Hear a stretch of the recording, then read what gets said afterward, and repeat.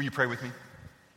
Father, we thank you for the promise and the hope that we have in you, that even as we face a world of tremendous uncertainties, the promise that you gave to your disciples thousands of years ago still echoes down through the ages. And it is a promise that you are a God who is in control. And Father, that you will come. And Lord, you do come. You come to us in many ways, and you reveal yourself to us in many ways. So I pray this morning, as we open your word, as we talk together, that you will come in this place to every heart and every mind that's gathered here today, that you might be our teacher and our guide. For we pray it in Jesus' name. Amen.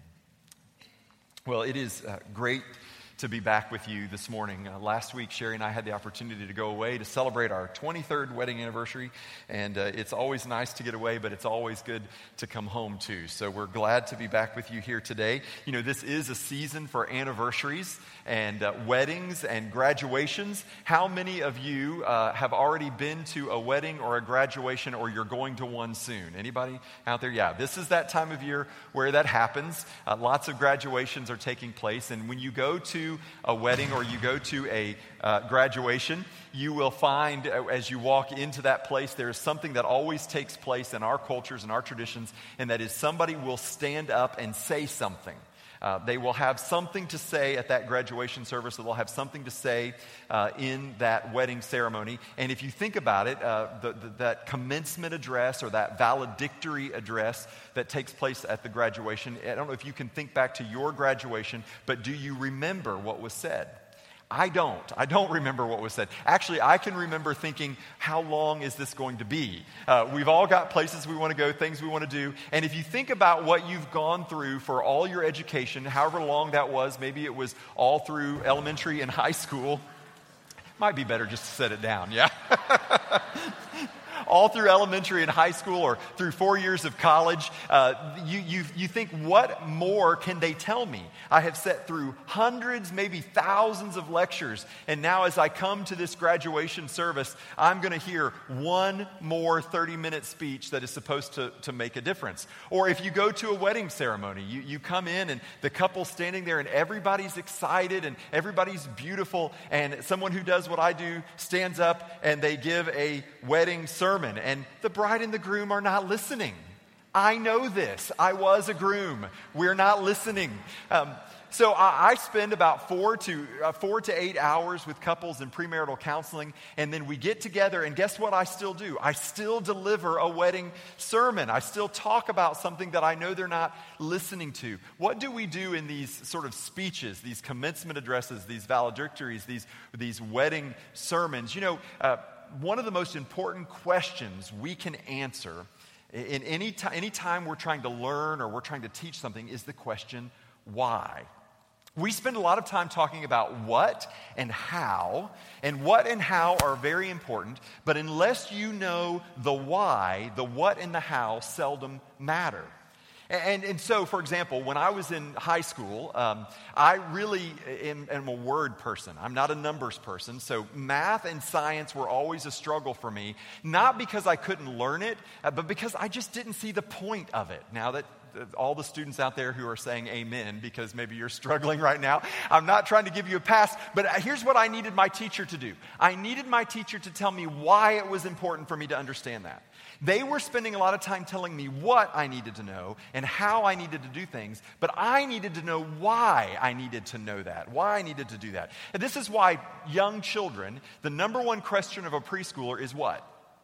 Why? Why? They want to know why, because the why gives us what is important about the what and the how. Now, this relates to so many things in our life, but it also relates to our understanding about faith and about God. We spend a lot of time in church. You've maybe spent a lot of time, if you've grown up in church, in Bible studies or hearing sermons with people telling you what the Bible says, what it means, how to live a godly life, how to follow after Christ. But the Bible also gives us some very important whys. In fact, Jesus gives a lot of whys. And in his final speech to the disciples, he's with his disciples. He knows he's about to be crucified. And he gives what many call his valedictory address or his commencement address to the disciples. They've just spent 3 years with them, and they're about to be shocked by what's going to take place. Their world is going to be shattered, and Jesus has given them lots of whats and lots of hows, and in this valedictory address, in this commencement address, he's going to give them some whys, and it's important for us to understand the whys. So for the next several weeks, we're beginning a brand new series that I'm calling Final Words. And this will come from this final speech that Jesus made to his disciples from the Gospel of John, chapters 14 through 16. So if you have a Bible, go ahead and begin to find John chapter 14. If you don't have a Bible, please feel free to use the one in front of you. It's on page 827. We'll also put it on the screen behind me. Now, these kinds of speeches in the Bible are not unique to Jesus. In fact, these commencement addresses or valedictory addresses were speeches that were given by other biblical characters. So Moses, when Moses was about to leave the children of Israel, he was about to die, he gives a very beautiful speech to the children of Israel and to Joshua, his successor. When Joshua is preparing to die, he gives a speech. He calls all of Israel together, and he gives this valedictory speech, this commencement speech. King David, as he's about to pass the crown on to his son Solomon, he gives a valedictory speech, a commencement speech. And here, Jesus is giving one as well. And the purpose behind a commencement address, the purpose behind a valedictory speech or a wedding sermon isn't to give the whats. Everybody's had a lot of whats. It isn't to give the hows. People have been presented all the hows. It's to talk about why. Why do you need to know this? Why is this important? And how can it help you as you go forward in life from this point forward? So hopefully by now you're finding that passage. John actually gives us the why he is writing this entire gospel. At the very end of the gospel, John says, I want you to know why I'm writing this. He says this, so that you may believe that Jesus is the Christ, the Son of God, and that by believing you may have life in his name. This is why I'm writing. Because I want you to know something about Jesus. I want you to know not just what he claimed, but why he claimed it and why it matters for you so that you can have life. Now, John spends a lot of time telling us about the what. He spends time giving us the what's. Early on, in the very first chapter of the Gospel of John, you can read about the what God did. And the claim is pretty simple, that God took on flesh and he came to live among us. Now, this is a radical departure from other world religions and other worldviews, which all seek to discover ways to get man to God. But that's not the claim of Christianity, and that's not what John is writing about, and that's not what Jesus came to tell us about. Instead, the Gospel of John tells us something very interesting, very different from the rest of world religions. It says, not how does man find his way to God, but in fact, it tells the story of how God himself came and dwelt among us and became a man. Now, this is a radical departure from all other religions. If you look at Greek mythology or Roman theology, anytime a god became a man, it was always a mistake.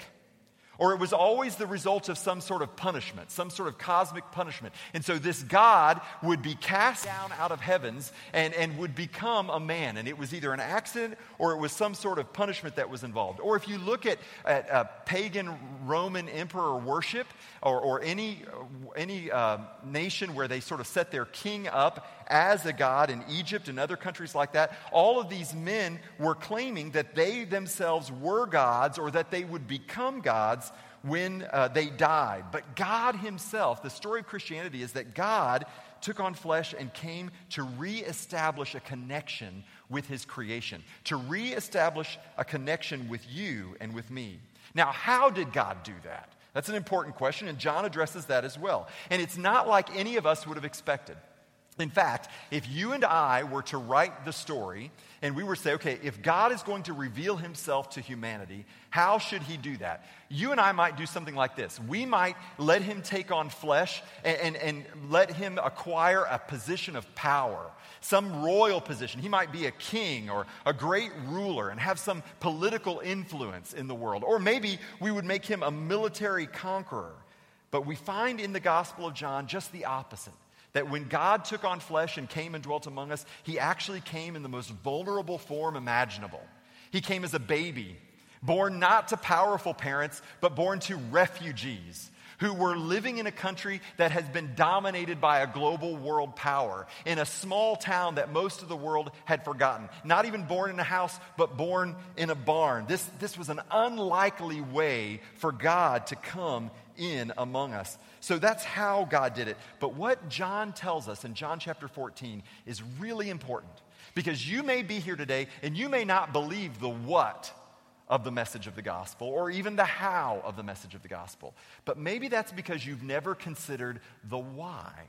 And John chapter 14 tells us the why. So by now, hopefully you found John 14. I'll begin in verse 1. John 14, this is Jesus speaking to his disciples. This is his final speech before he is arrested and crucified. And he starts out by saying this: "Let not your heart be troubled. Believe in God, believe also in me." Now, there was a reason his disciples' hearts were troubled and they were anxious. First of all, Jesus had just told them that he was leaving them and that they were not going to be able to come with him.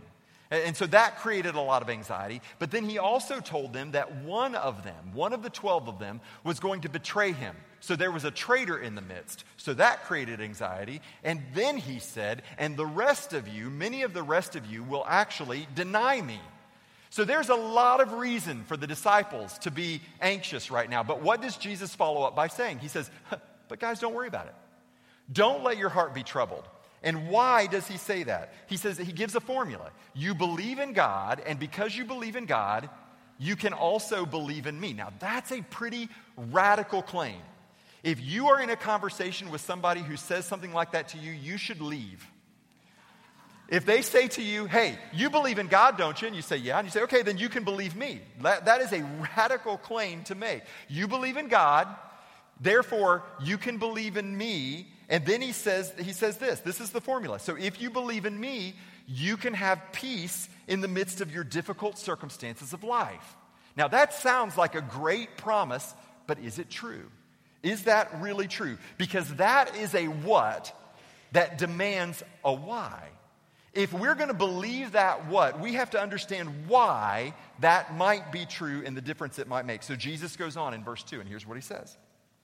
"In my Father's house are many rooms. If it were not so, would I have told you that I go to prepare a place for you?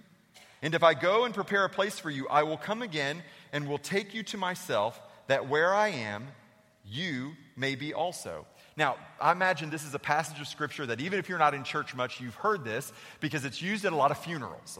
This is a passage that's commonly used at funerals. But what is Jesus actually talking about? He is actually making a reference to the way their culture practiced the marriage ceremony. It's very different than the way we practice marriage ceremonies. In the first century, in a Jewish culture, when a man was betrothed to a woman, there would be a ceremony similar to what we have as a wedding ceremony, where the couple would come together before the whole community, and they would make their promise to one another. This would be a commissioning that, hey, now these two are committed. They're pledged to each other to be married, but they weren't married yet. This is probably the stage of the relationship that Mary and Joseph were in when the angel appeared to Mary and said, "Behold, you're going to have a child." So this was a critical part of their commitment to each other, this engagement, this betrothal ceremony. But from that betrothal ceremony, the bridegroom would go back to his father's house. And he had a particular chore that he had to get finished before he was allowed to go and actually bring his bride home with him as his wife. He had to go and he had to build their part of the house. He had to build a room, add a room on to the father's house to make room for the bride. It was the bridal chamber. And so the son would go back to his dad's house, and under his dad's supervision, he would begin construction on this additional room. And the only way he could go back and get his bride is to receive his father's approval that the room was ready. And the bridegroom himself had no idea when that would be. He had to get everything just right. And when the father would tell the bridegroom, "Okay, son, it looks great, go get your bride," the bridegroom would immediately leave and would immediately make his way to his bride's home. Meanwhile, the whole town would know what has happened, and they're beginning to come out of their houses and follow the bridegroom. Because guess what's happening right then? They are now married. He can now take his bride back home with him to his house, to this room that he's added on. This is what Jesus was saying to the disciples. Guys, listen, I am going to prepare a place for you, just like a bridegroom does. And when it's ready, and I don't know when that will be, only the Father can tell me when it's ready, I will come and I will get you, and I will take you to be where I am. This is a promise that I am giving you. So when the Father says it's ready, the groom goes and gets his bride. And then listen what happens in verse 4. And you know the way to where I'm going. In other words, you know this. You guys get this. You know where my Father lives. And then Thomas said this, Lord, we don't know where you're going. How can we know the way? I love the disciples and their honesty, because that's me. That's what I would have been, that guy. I would have been Thomas. Wait a minute, Jesus, would you just talk in regular language for me? Because I don't know what you're talking about. You keep talking in all these illustrations and analogies. Would you help me understand? We don't know where you're going. Cut to the chase. Make it simple. Make us understand what it is that you're discussing. And isn't that ultimately what you and I long for when we begin to talk about things of faith? Everything can seem so abstract, and it can seem so difficult for us to fully grasp and get our hands around and wrap our minds around it. And Jesus says, listen, I am giving you the best illustrations I can, because what I am talking about defies human explanations. And so he's talking to the disciples, he's telling them about this, and Jesus is getting ready to give Thomas an answer. He says, we don't know where you're going. How do we know the way? And Jesus' answer to Thomas' question may be one of the most offensive things that Jesus said. In fact, if you are not a Christian, if you're here today and you're not a believer, this may be the reason that you're not a believer. This right here. And in fact, let me just give you something. If you're here today and you're not a Christian because you knew a Christian who was a jerk, that's a terrible reason not to be a Christian. Or because you had a church experience that was really bad, and so suddenly now you say, I can't be a Christian because that church experience was bad, that's a terrible reason not to be a Christian. You had a bad meal once, but you keep eating, right? I mean, but what Jesus is getting ready to say is actually so provocative and so challenging that it may be the very good reason why you are here today and you're not a Christian. Listen to what he said in verse 6 to Thomas's question. How can we know the way? Jesus said to him, I am the way, the truth, and the life. No one comes to the Father except through me. That is an amazingly radical, provocative thing for Jesus to say. Because notice what he didn't say. Jesus didn't say, I know a way. Or he didn't say, I know the way. He said, I am the way. Now compare that to other world religions. If you've studied other world religions and other religious leaders, maybe you've read some of the things that have been written about or been written by the Prophet Muhammad or Confucius, or none of them made this claim. They all claimed to be able to tell us ways to God, but none of them claimed to themselves be the way to God. And yet Jesus is making that claim. Why would Jesus make such an outrageous claim? Let me just give you a few possibilities. The first possibility is that he was a liar. He just lied. He knew it wasn't true. He knew that he wasn't the way, but he said it anyway. So Jesus could be a liar. That could be one possibility. Now that doesn't sit well with any of us. Even if you're here and you're not a Christian, that probably doesn't sit well with you because you appreciate some of the other things that Jesus said. So one possibility is that he's a liar. Another possibility is that he was crazy. In other words, he believed that was true, but it, of course, couldn't be true.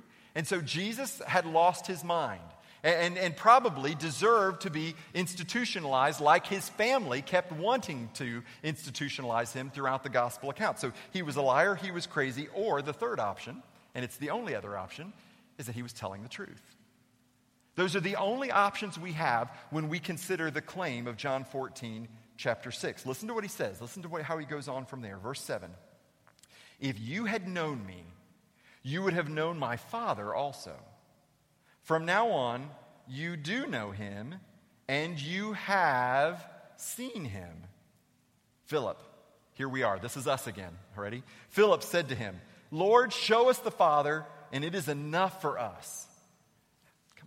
Come on, haven't there been times in your life where you just thought, if there is a God, and if he knows who I am, and if he knows my circumstances, if he would just show me that he exists and that he knows my circumstances, that would be enough for me right now. If I just had some belief and some hope that God actually existed and that God actually cared about my circumstances, that would be enough. And that's exactly what Philip is saying right here. Much like Moses said in Exodus chapter 33, verse 18. Moses was at a very difficult part of his journey, and he was having this conversation with God, and he said to God, God, would you just show me your glory? If you just show me yourself, that'd be enough for me right now. I mean, all these other problems, if it would just be enough for you to show yourself to me, then the most amazing thing happens. In John chapter 1, John the apostle says something incredible. Says something that had never happened before. Because God's answer to Moses had been, Moses, you can't handle my glory. I would say that in my best Jack Nicholson impersonation if I had one. But Moses, you can't handle it. But then in John chapter 1, John says this, and we have beheld God's glory. We've seen him. We've seen him with our eyes, and we've touched him with our hands. We've eaten with him. We've experienced him. We've seen his glory. So Jesus goes on, and listen to what he says. This is an amazing claim. Have I been with you so long, and you still don't know me, Philip? Whoever has seen me has seen the Father. How can you say, show us the Father? Do you not believe that I am in the Father, and the Father is in me? The words that I say to you, I do not speak on my own authority, but the Father who dwells in me does his works. Believe me that I am in the Father and the Father is in me, or else believe on account of the works themselves. In other words, Philip, if you can't see it by now, you've been with me for 3 years. If you can't see this by now, Philip, if you haven't heard it in my teachings, at least look at the things that I've done. There are blind people who can now see. There are lame people who can now walk. There are deaf people who can now hear. There are leprous people who have now been cleansed. And Philip, have you so quickly forgotten? There were dead people who are now alive. If you don't believe the things I'm saying, at least look at the things that I've done. Jesus is saying to the disciples, to all of them, he says, I am as close as you will ever get to seeing God. If you want to know what God is like, look at me. If you want to know what God would say, listen to me. If you want to know what God would do, watch me. I am the way to find a connection with God, the connection that you have been looking for. The union of your soul with your Creator is found through me. It's me you're looking for. Is this an exclusive, arrogant claim? Is this statement that radical that it would challenge us? Maybe in a 21st century culture, do we really believe that? Do we really believe that Jesus is the way, the truth, and the life? That the only way to find and connect with God is through him? And if that is the claim, why should we believe it? Because that sounds awfully exclusive and awfully arrogant. But listen to what Jesus said in the context in which he said it. What had Jesus just done? Jesus had just knelt down and washed the feet of the disciples. What is Jesus just about to do? He's just about to be stripped of his clothes. He loses all his worldly possessions, and he's about to die willingly on a cross. Now, and I would ask you this, does that sound like the actions of an arrogant person, of a narcissist? Does it sound to you like someone who would do those actions would then make such an arrogant claim? Now, don't get me wrong. There have been many Christians and many churches who may be arrogant in the way they present these words about Jesus. And let me just give you an indication. Maybe some of you have encountered people who do this, that they project this idea that Jesus is the way because he's my way. Ultimately, saying that anything that they believe must be the truth and the only way of thinking. Now, that is arrogant, and that is narrow-minded, and that is bigoted. And with that line of thinking, you could say that could be true of any world religion and any faith claim. Muslims could say that. Hindus could say that. Buddhists could say that. They could make the same claim, that because this is what I believe, it is the only way to believe. But Jesus did not say, listen, he did not say that Christianity or being Baptist or Catholic or Presbyterian is the way, any more than he said any religious system is the way to find God. In fact, what he said is, I am the way. That it's not through a religious philosophy or system or thinking or teaching, but it's through a relationship. It's through knowing me. But there's another reason why we should consider believing this radical claim about Jesus to be true, because of what took place. See, anybody can say that I am the way to the Father. Anybody can say I'm the way, the truth, and the life. The only way to get to God is through me. But you have to consider what took place next. Jesus, who had claimed all along that he was the perfect sacrifice of God, the perfect Lamb of God, come and taken on flesh, died on the cross for the sins of the world. Anybody could make that claim. But 3 days later, he was raised from the dead. And so the evidence that we need to know that the claim that Jesus made was true is found in one historic event. That historic event is the resurrection. If the resurrection took place, then the claims of Jesus are also true. If the resurrection did not take place, then Jesus must be a liar or a lunatic. Those are the only options that we have. So if there is a God, and if that God can be known, and if that God wanted to be known, let me ask you this. How would you imagine an infinite God revealing himself to a finite man? How would you do that? If you were to write the story, how would God reveal himself to us? Now, we all have ways in which we try to find God, ways that we attempt to find God. Let me just cover a few of these. And my guess is everybody in this room who is a little bit older has tried all of these ways to find God. The first thing we do is we try to find God through our experiences and our circumstances. We look at our experience and we say, oh, God was in that experience. I felt God's presence. I saw God move in a particular way. And maybe that's true, but here's the problem with our experiences and our circumstances. As we get older in life, we reinterpret our circumstances, don't we? So let me give you an example about this. When you were a kid, maybe a teenager, you thought your parents were evil and oppressive. And then you became a parent. And you found yourself saying the exact things that you swore you would never say to your children. Why is that so? Because your perspective changes as you get older. Your perspective changes. Think about this. Think about a time in your life when you look back and you prayed based on a circumstance. God, if you would only give me that job. God, if you would only give me that spouse that I'm looking for. And it didn't happen. And you were devastated. You were totally disappointed. Only 10 years later, you look back and you think, I'm so glad God didn't answer that prayer. I'm so glad God didn't give me what I want. You see, our circumstances and our experience may point us to God, but the reality is the older we get, we constantly reinterpret those circumstances and those experiences. Here's another way we try to find God. We try to find him through religion. And religion is great, don't get me wrong. I mean, obviously, I want you guys to come every week, come back. I mean, you should use religion a little bit, at least, enough to come here. But let me tell you what's wrong with religion. Religion offers systems for understanding God. And if God is truly infinite, how can man ever design a system that fully captures the essence of God? We can't do it. And so we constantly find things that don't fit in our religious systems. Let me give you some historic examples. Back not too long ago, just 400 or 500 years ago, the church, religious systems decided that, you know what? The world is flat. The world is flat. And not only is the world flat, the earth is the center of the universe. And people who didn't believe that were silenced or tortured or put to death because the religious system didn't leave any room for science. It didn't leave any room for human discovery. So what happened? Over time, we came to understand that, guess what? The world is round, and it's not the center of the universe. So religious systems sometimes can even lead us astray, and maybe even on a more personal level. Maybe you've been a part of a religious system where you were just sure that in order to be a true Christian, you had to be a Democrat.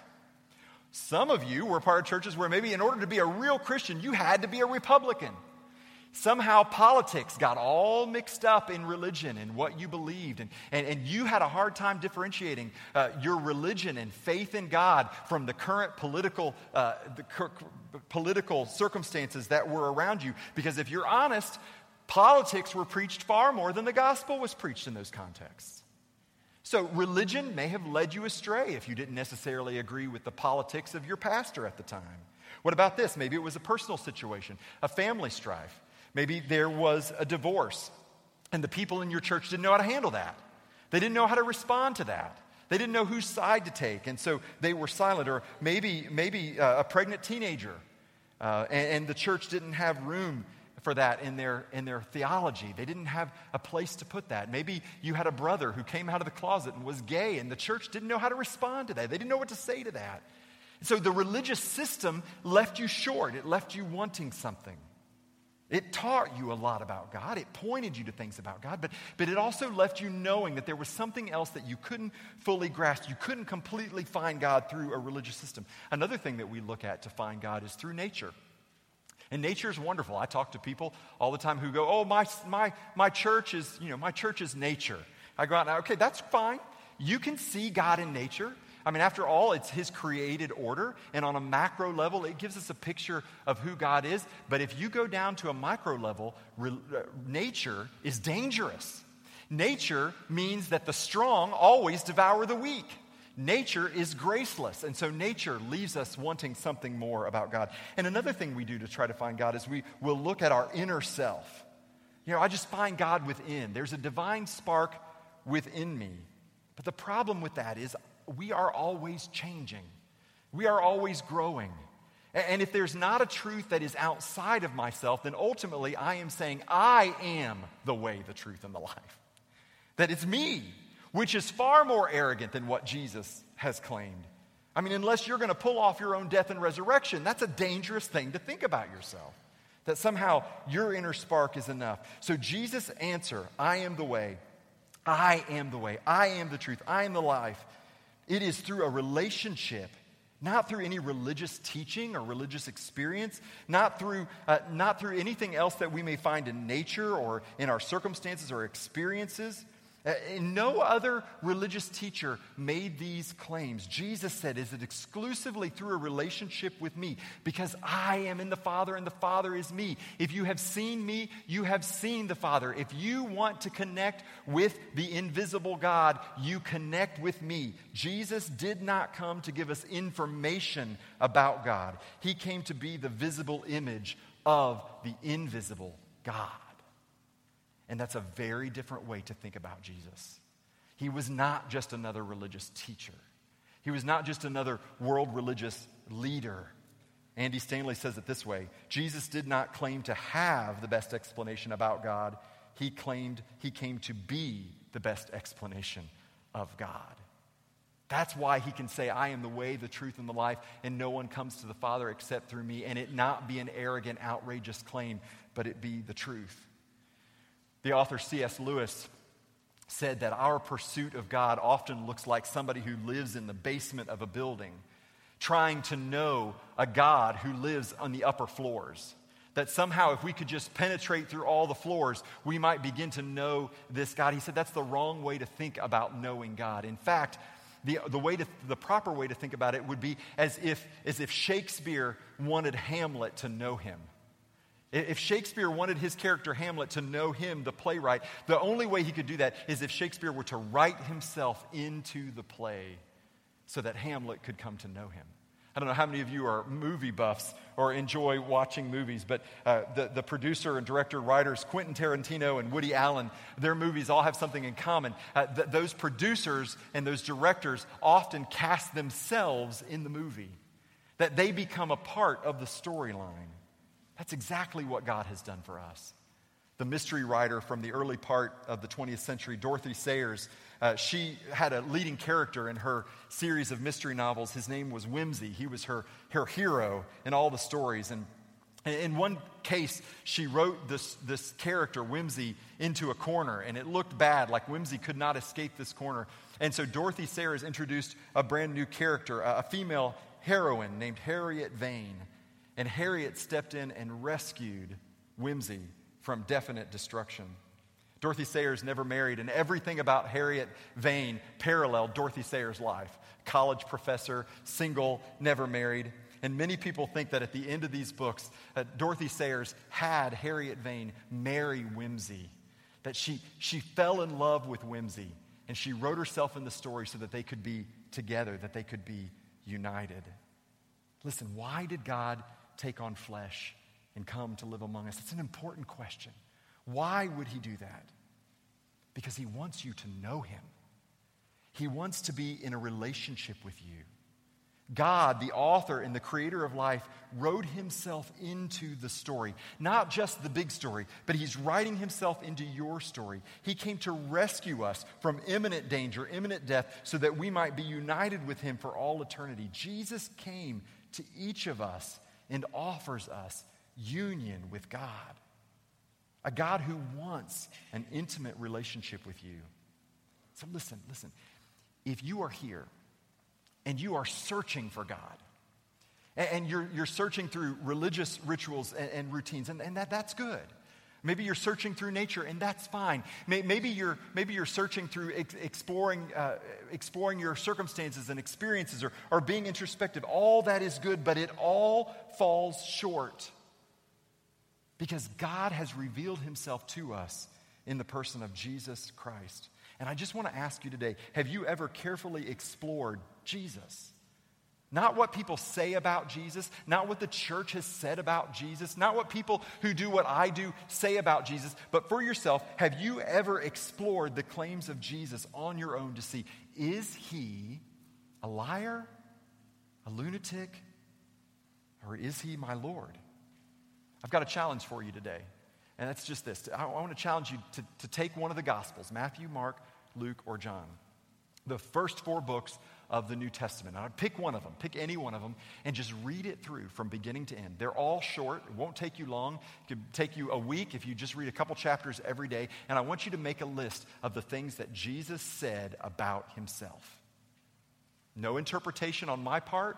No other scholar or theologian's interpretation. What did Jesus say about himself? And then ask yourself this question. Is this the man that has revealed God to me? And if you're here today, and maybe you've been searching for God, or you've lost sight of God, you know that Jesus is in fact the way, the truth, and the life, but somehow you've lost sight of him. Let me just challenge you to get back to the words and the teachings of what Jesus said about himself. And to ask yourself, is this the God I'm looking for? I'm going to ask you to bow your heads and pray with me. We're going to sing a song in just a moment called Nothing Holding Me Back. And the words of the song, nothing are holding me back from you. And I wonder this morning as you come to worship, as you come into church, what is holding you back? What's holding you back? Is it just a cultural, an intellectual bias that you have? That maybe you've discounted the claims of Jesus because of the way they've been obscured or maybe manipulated by religious leaders and teachers? Maybe you've been looking inside, maybe you've been looking in nature, but you know there's something lacking in that pursuit. What's holding you back? This morning, would you just open your minds up for just a few days, maybe a few weeks, and consider what Jesus said about himself? Father, we thank you. We thank you that you wrote this story different than we would have written it. We thank you that you, who are beyond our ability to comprehend and understand, have written yourself into the story of humanity in such a real way that we could see what God is like. We could see what you're like. We could hear what you would say. We could understand what you would do. And Father, even though we're removed from the earthly existence of Jesus by 2,000 years, the stories and the message of Jesus still find their ways into our hearing today. And Lord, I trust that if they are true, that the words would penetrate our hearts and our minds, maybe to the point that we would not be able to escape them this week. Father, reveal yourself to us. Thank you that you loved us so much that you would want to be united with us. Thank you that you do come and show yourself to us, and you have come and shown yourself to us, and you will come again and reveal yourself to us. Lord, reveal yourself to us even now, for we pray it in Jesus' name.